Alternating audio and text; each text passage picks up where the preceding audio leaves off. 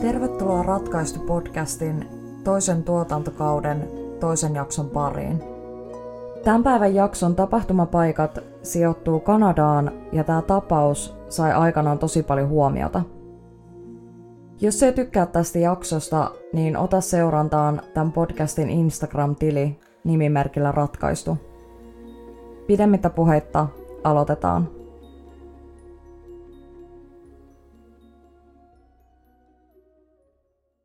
8. helmikuuta vuonna 1980 Sharon ja Marvin Ross olivat palaamassa takaisin kotiinsa. Lentokentällä heitä vastassa oli asianajaja, joka kertoi, että heidän kauan odottamansa adoptio toteutuisi. Alicia Heather Ross adoptoitiin Rossin perheeseen heti syntymänsä jälkeen, eivätkä vanhemmat olisi voineet olla onnellisempia. Alicia oli suloinen, pulleaposkinen vauva, jolla oli vaaleat hiukset ja sinivihreät silmät. Ensimmäiset 3 vuotta Alicia oli Sharonin ja Marvinin ainoa silmäterä, kunnes vuonna 1983 he päättivät adoptoida poikalapsen, jonka he nimesivät Jamieksi. Jamie ja Alicia olivat erottamattomia. Heitä yhdisti myöhemmin aktiivisen elämäntyylin lisäksi adoptio ja siihen liittyvät kysymykset ja ajatukset.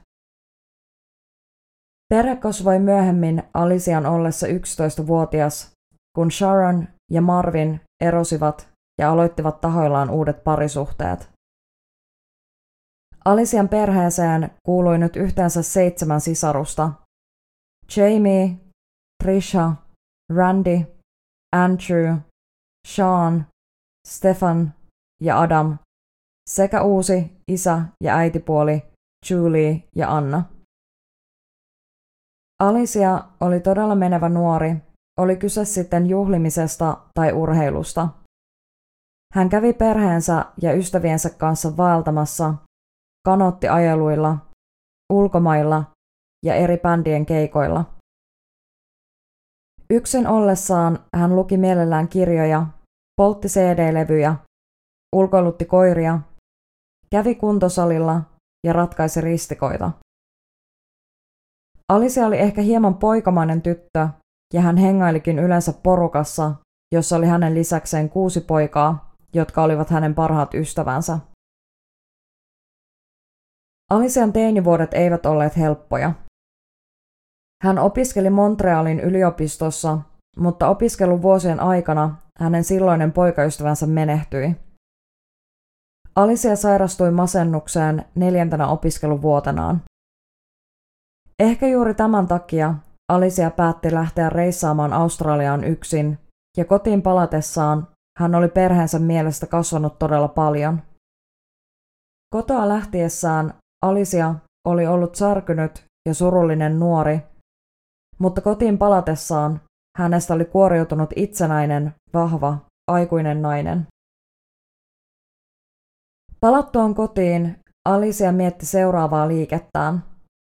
Hän haki erilaisiin työpaikkoihin ja olikin yllättynyt saadessaan työn HP-nimistä tietotekniikan alan yrityksestä. Alicia oli iloinen paikan saamisesta ja hän aina muisti vitsailla, ettei muka tietäisi tietokoneista yhtään mitään. Yritys oli nähnyt hänessä paljon potentiaalia ja Aliciasta kehittyi todella pidetty ja osaava työntekijä.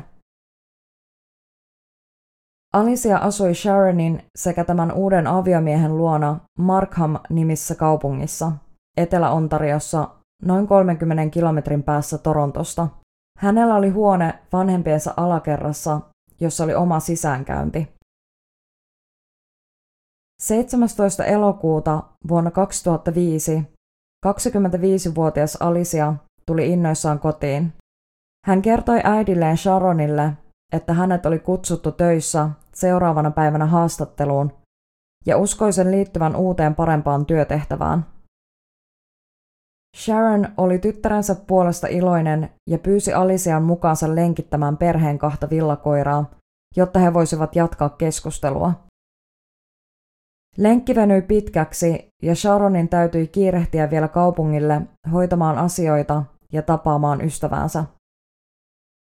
Kaupungilta kotiin saapuessaan Sharon oli väsynyt ja päätti ensimmäistä kertaa vuosiin mennä aikaisin nukkumaan. Alicia oli menossa illalla vielä treffeille uuden poikaystävänsä 29-vuotiaan Sean Hainin kanssa, joten ennen nukkumaan menoa Sharon kävi toivottamassa tyttärelleen hyvää yötä ja lainasi Alicialle käsilaukun treffejä varten. Alicia ja Sean suuntasivat kaupungille pelaamaan biljardia. Biljardin pelun jälkeen he ajoivat takaisin Alician kotiin, jossa he viettivät loppuillan juoden viiniä. Kello 12 aikaan Alicia saattoi Seanin takaisin tien vieressä olevalle autolleen. He hyvästelivät toisensa ja Sean varmisti, että Alicia oli mennyt takaisin sisälle. Sean ajoi kotiin ja yritti vielä myöhemmin tavoittaa Alician kertoakseen saapuneensa turvallisesti kotiin. Alicia ei vastannut Seanin puheluun.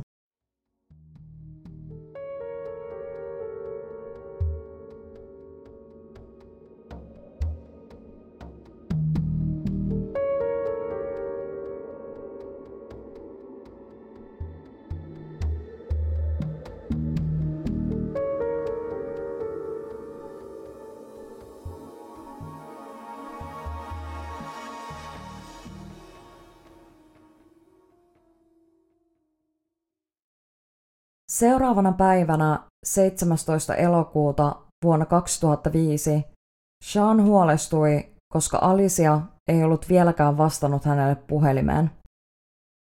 Hän yritti tavoittaa Aliciaa töistä, mutta Alicia ei ollut saapunut työpaikalleen ja töissä ei tiedetty hänen olinpaikastaan mitään.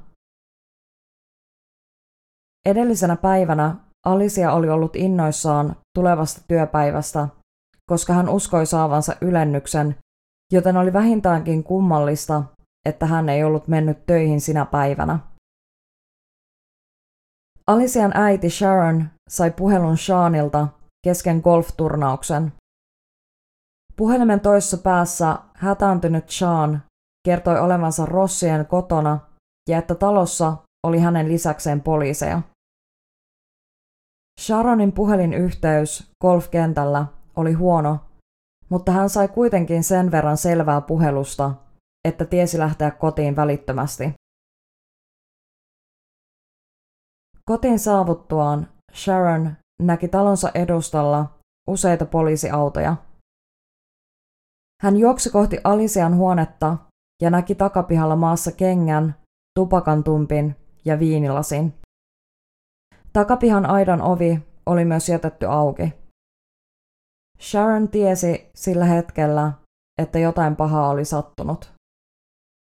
Poliisit eivät löytäneet Aliciaa talosta, mutta silti kaikki hänen tärkeät tavaransa olivat hänen huoneessaan. Henkilöllisyystodistus, puhelin, pankkikortti ja jopa Alician auto oli autotallissa. Alician sängyssä ei oltu nukuttu, mutta lavuaarin päällä oleva sormus kertoi hänen jo pesseen kasvonsa nukkumaan menoa varten. Huone oli siisti ja sieltä ei löytynyt oikeastaan mitään muutakaan epäilyttävää, paitsi pyykit, jotka olivat puoliksi viikattuina. Poliisit eivät uskoneet, että Alicia olisi lähtenyt mihinkään ominpäin, varsinkaan kesken pyykkien laiton. Rikospaikka viesti, että Alicia oli kadonnut epäselvissä olosuhteissa, joten etsinnät aloitettiin samana päivänä. Alician etsinnät olivat yksi suurimmista etsinnöistä koko Ontarion historian aikana. Vapaaehtoisia oli etsinnöissä mukana todella paljon ja kaikki halusivat auttaa löytämään Alician. Helikopterit pörräsivät kaupungin yllä ja Sharon antoi haastatteluja televisioon ja pyysi kaikkia rukoilemaan Alician puolesta. Sharon kertoi elävänsä kuin painajaisessa, josta ei pystynyt heräämään. Hän sanoi lupaavansa Alicialle löytävänsä hänet ja että hän ei koskaan ollut pettänyt tyttärelleen antamiaan lupauksiaan. Rossin perheen naapurusto käytiin läpi ja kaikilta naapureilta kysyttiin, olivatko he kuulleet tai nähneet mitään. Naapurit olivat järkyttyneitä nuoren naisen katoamisesta, varsinkin kun alueella asui ihmisiä, joilla oli itsellään samanikäisiä lapsia. Katoaminen vaikutti alueen ihmisiin syvästi, ja Aliciasta käytettiin nimitystä Everyone's Daughter, viitaten siis siihen, että kadonnut henkilö olisi voinut olla kenen tahansa lapsi. Koska Sean oli ollut viimeinen henkilö, joka oli nähnyt Alician, häntä kuulusteltiin myös. Poliisit pitivät Seania tutkinnassa epäiltynä, ja lukuisten kuulusteluiden lisäksi he tutkivat hänen autonsa sekä Halliburtonissa sijaitsevan mökin ja sen edustan. Seanin naapureita lähestyttiin ja heiltä tiedusteltiin, olivatko he nähneet Seanin talon edustalla mitään erikoista, kuten suurien roskasäkkien kuljettamista. Poliisien mielestä oli outoa, että Sean oli soittanut hätänumeroon ja pyytänyt poliisit paikalle ennen kuin hän oli soittanut Alician perheelle. Hän tuntui olevan kovin varma Alician katoamisesta ennen kuin hän oli edes puhunut Alician vanhemmille. Uutiskanavat kuvasivat Seania Alician katoamispäivänä ja yrittivät kysellä, mitä sinä iltana oli tapahtunut. Sean näytti videokameralle kuvia hänestä ja Aliciasta ja sanoi, tämä kuva on otettu viime viikonloppuna Quebecissä. Näet varmaan, kuinka onnellisia me olemme. Sydämeni on särkynyt. Rakastan häntä.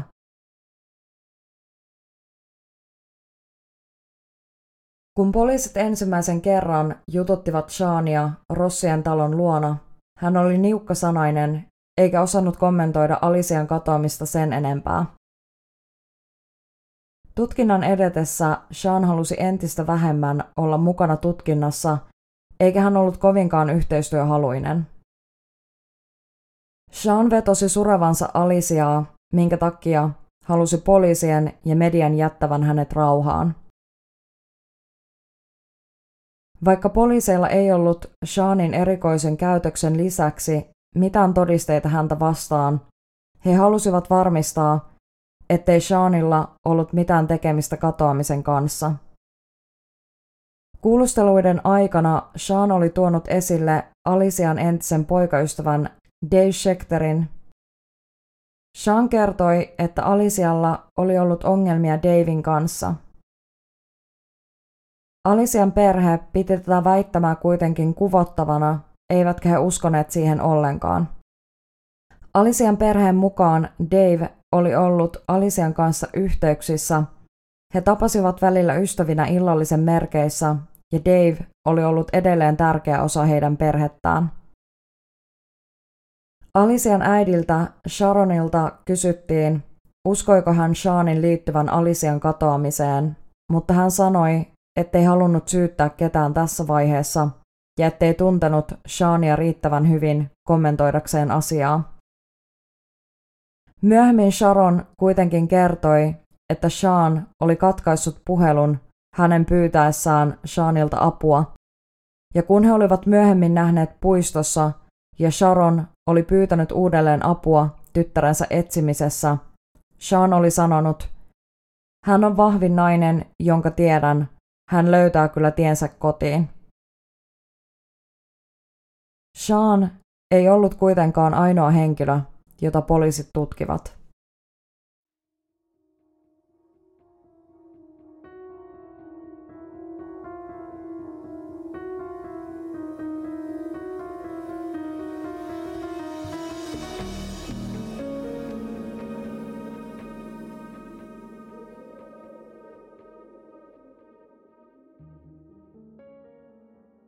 Heti Alician katoamisen jälkeen poliisit jututtivat Rossien naapureita.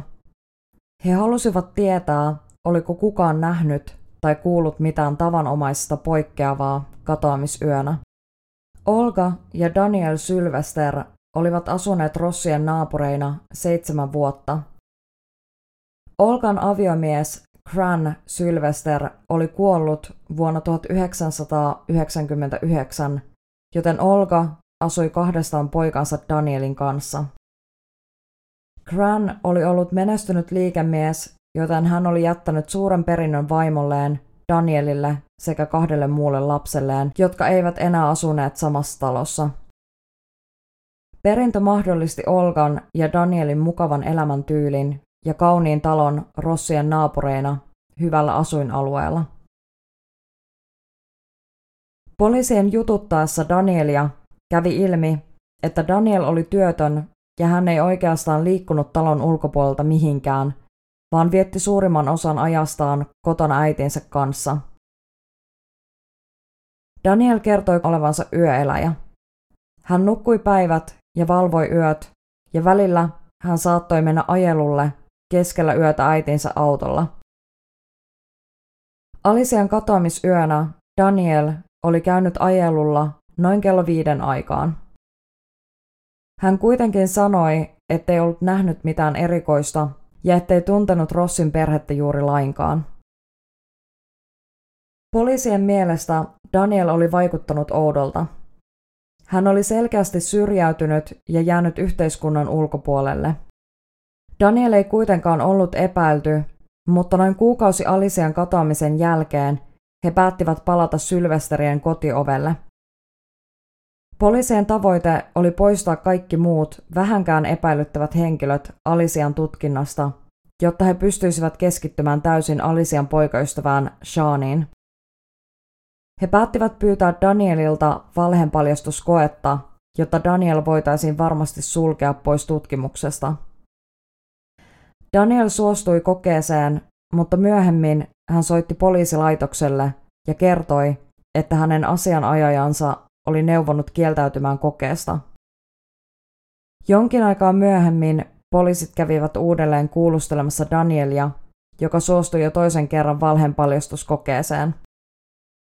Kuitenkin sama kaava toistui, ja Daniel soitti pian laitokselle, että hänen asianajaja neuvoi kieltäytymään kokeesta. Poliisit sanoivat Danielille, että he aikoivat tutkia häntä nyt enemmän. 20. syyskuuta vuonna 2005, noin kuukausi Alician katoamisen jälkeen, mies saapuu poliisilaitokselle ja ilmiantaa itsensä Alician taposta. –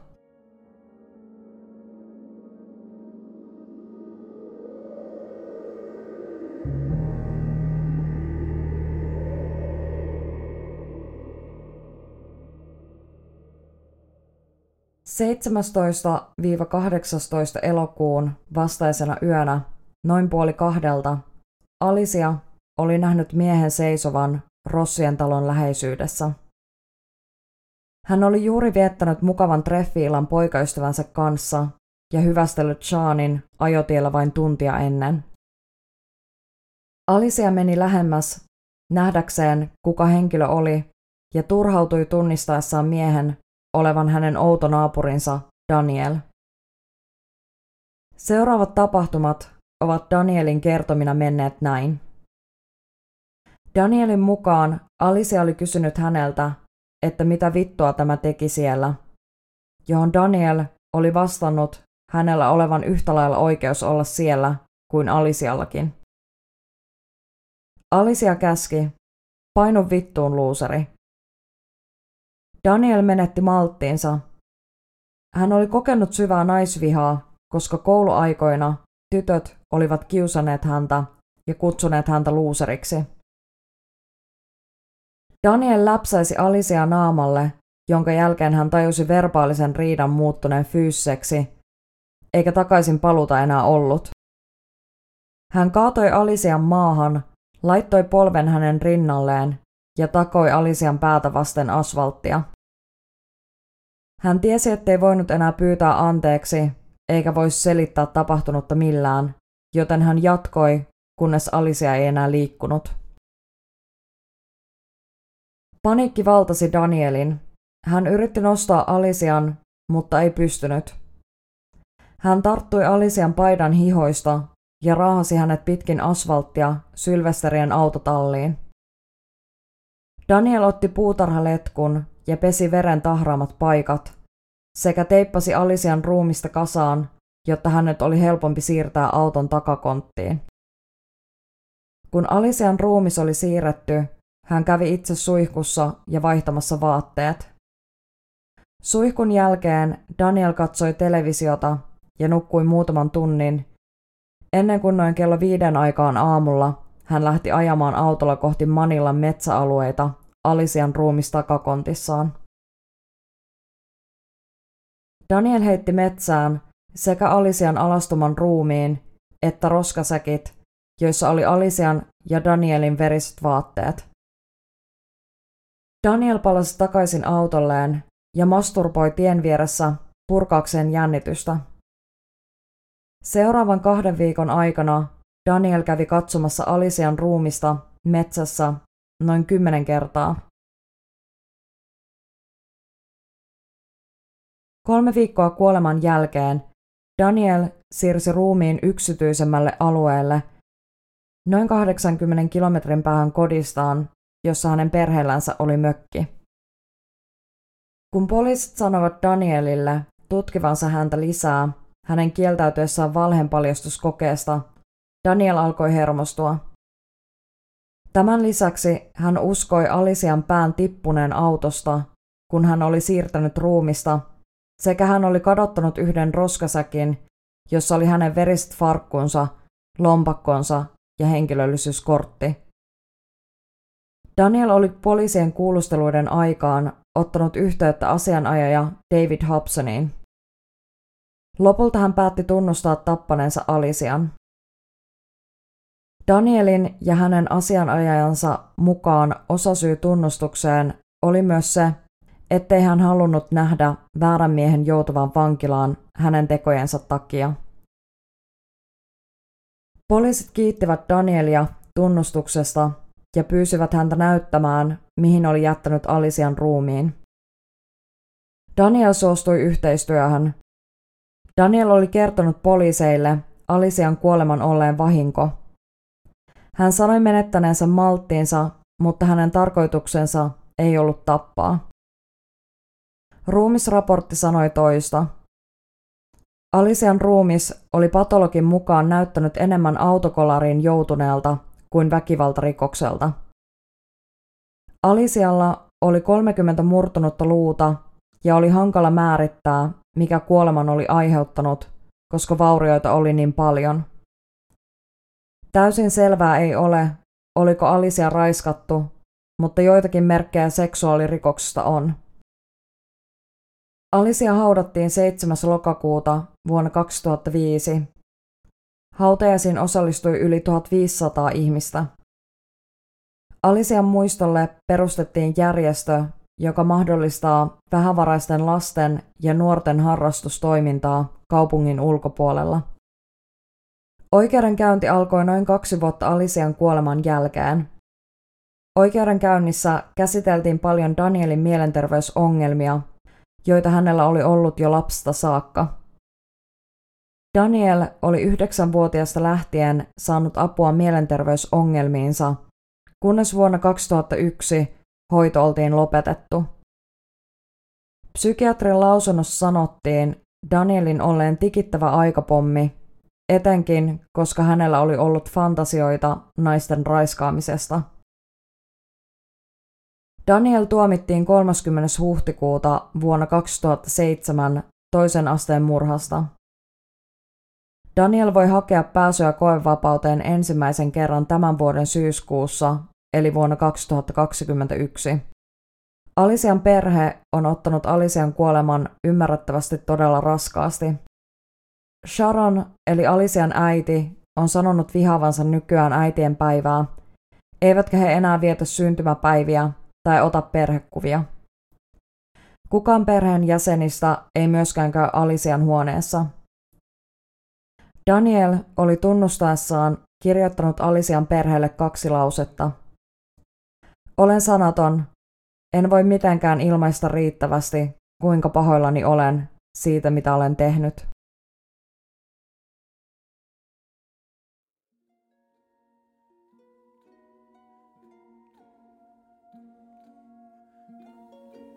Tämä tapaus oli minusta tosi hyvä esimerkki siitä, miten mielenterveyspalveluihin pitää panostaa ja miten tärkeää on saada sopivaa hoitoa ja mahdollisesti myös lääkitystä. Minä toivon, että stigmaa mielenterveysongelmista saataisiin tulevina vuosina poistettua vielä enemmän, jotta oikeasti tällaisia asioita voitaisiin ehkäistä edes osittain. Yksi surullisimmista asioista tässä jaksossa oli se, miten paljon yhden ihmisen kuolema voi vaikuttaa sen henkilön läheisiin. Niin kuin minä tuossa sanoin, niin Alician perhe ei vietä enää syntymäpäiviä tai pidä äitienpäivää mukavana asiana, eikä ota mitään perhekuvia. Tuohon perhekuviin Sharon sanoi haastattelussa, että aina kun perhekuvia ottaa, niin näkee, miten ihmiset vanhenee vuosi vuodelta, mutta tässä tapauksessa Alicia ei vanhene, vaan se pysyy 25-vuotiaana. Ja tämän takia ne ei enää ota perhekuvia. Sharonin haastattelut on ollut aika vaikeata katsottavaa, koska se vaikuttaa oikeasti tosi ihanalta ihmiseltä, ja siitä huomaa, miten paljon se rakasti omaa tytärtänsä. Tässä on myös tosi hyvä esimerkki siitä, miten ihmiset reagoi suruun eri tavalla. Sean Hines näytti syylliseltä sen käyttäytymisen takia, mutta loppujen lopuksi todettiin syyttömäksi. Kiitos tosi paljon, kun sä kuuntelit tämän jakson. Ensi lauantaina minulla on uusi tarina teille kerrottavana. Siihen saakka pysykää turvassa.